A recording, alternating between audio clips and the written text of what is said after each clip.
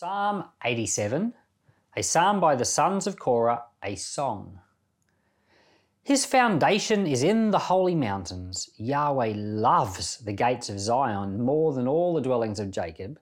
Glorious things are spoken about you, city of God. Selah. I will record Rahab and Babylon among those who acknowledge me. Behold, Philistia, Tyre, and Ethiopia. This one was born there. Yes, of Zion it will be said, this one and that one was born in her. The Most High will establish her.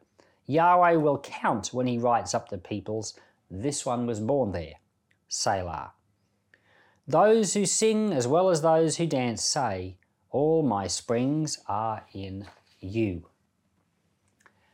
What a curious little psalm.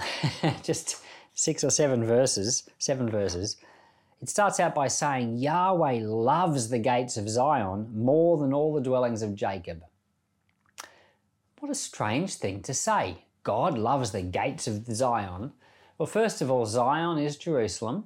It's one of the mountains. Jerusalem is built on 7 mountains. Mount Zion is one of the mountains. So it's talking about, an actual mountain, but it's talking about the city, really. It's talking about Jerusalem. And it's come in the New Testament to represent the people of God. And it's saying here that God loves his people. He loves his city. God loves his bride. God loves his church. This is not a psalm about a physical city in the Middle East. This is not a psalm about an actual set of gates of Zion in an actual building somewhere, in an actual wall, in history. No, it's talking about the people of God and he loves them. Verse 3 says, glorious things are spoken about you, city of God. See, this is the parallelism. It's saying the same thing multiple times. So the city of God is Zion. And glorious things are spoken about you. So as time goes on in history, more and more people will recognize that the church of God, God's people, is glorious because God's in her. In the Revelation 22, it says that God dwells in the city, which is his people. And then in verse 4, something interesting. It says, I will record Rahab and Babylon among those who acknowledge me, Philistia, Tyre, and Ethiopia. So here's all these other places. Rahab, by the way, is Egypt. Babylon, the Philistines, Tyre, which is the Sidonians, and Ethiopia. All these countries that are surrounding, it says that they will be recorded as those who acknowledge me. So these are all the people that are outside the church. These are all the people that don't know the Lord yet, but acknowledging the church, acknowledging people in the church and saying, you're part of God's family. And it says here, Yahweh will count when he writes up the people that this one was born here. In other words, the Lord knows who's in. The Lord knows who his people are. The Lord will count them when he writes up all the people.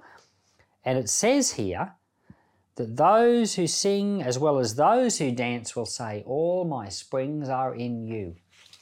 The river of God or the fountain of God is in you. It's in those who love him. And when God looks at his people, he loves them and his fountain is in them. Those who are not a part of the church will look at it and say, God is truly in them. It's a curious little psalm because if you take it completely non-theologically, like I've just been explaining it from a New Testament point of view, it's about the church. It's about the people that belong to God. It's about how God loves them and he's put his fountain in them, the Holy Spirit, and they are a blessing. And people outside will look at it and acknowledge that's God's people. That's the New Testament perspective, and that's the body of Christ's influence in the world becoming more like that.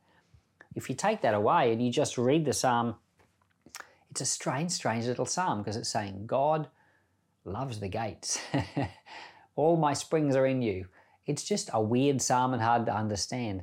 It almost has to be understood as a New Testament psalm. Anyway, thank God we do. And so your best purpose, your best place is to be in him. And when you're in him, he will be in you.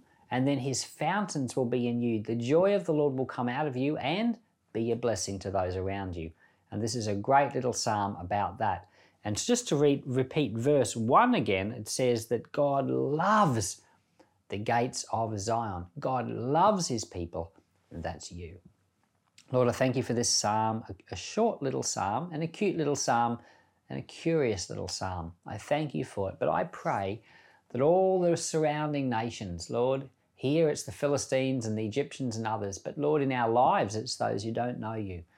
Lord, people, family, friends, those who don't know you, I pray that they would have their eyes open to see what God is doing. I pray that the light and the blessing and the grace of the gospel would spread through us like a fountain. In Jesus' name, amen.